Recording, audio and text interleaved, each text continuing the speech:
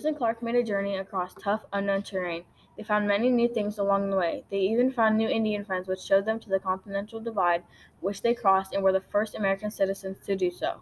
Well, that was until they saw Patrick Gass and George Shannon also coming upon the Continental Divide as well. But Patrick and George didn't see Lewis, Clark, and the men, and they stopped to camp. Lewis, Clark, and the men kept pushing ahead even though they were tired, and eventually passed the Continental Divide before Patrick and George.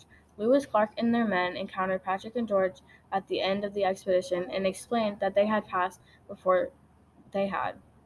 It was a big deal for a little bit, but George and Patrick eventually realized that they did not pass before Lewis and Clark's group.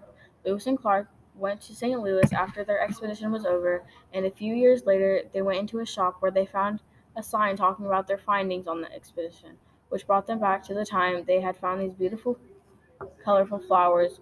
Lewis went to find some water and came back with his drawing/notebook.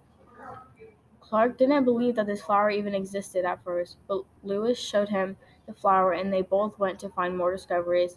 They found things like birds, bears, sheep, and many plants that were unknown to them and everyone else.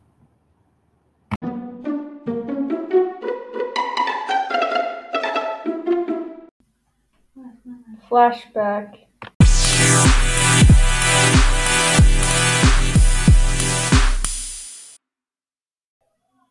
Clark yells to the other men, "Come on, we gotta go get lumber." They all tiredly get up out of their tents and grab their supplies. Some of the 11 men complain and want to eat first, but they don't have much food or time. Eventually, Clark and the men set out to explore the country and find lumber. They get to some trees and they painfully saw back and forth, until timber, the first tree, hits the ground. They keep going until they have enough wood to start making canoes. They felt like Noah when he had to build the ark, cutting down so much wood. One of the men slipped on a rock when sawing and slit his leg. It was bleeding a lot, and he yelled out to the other men.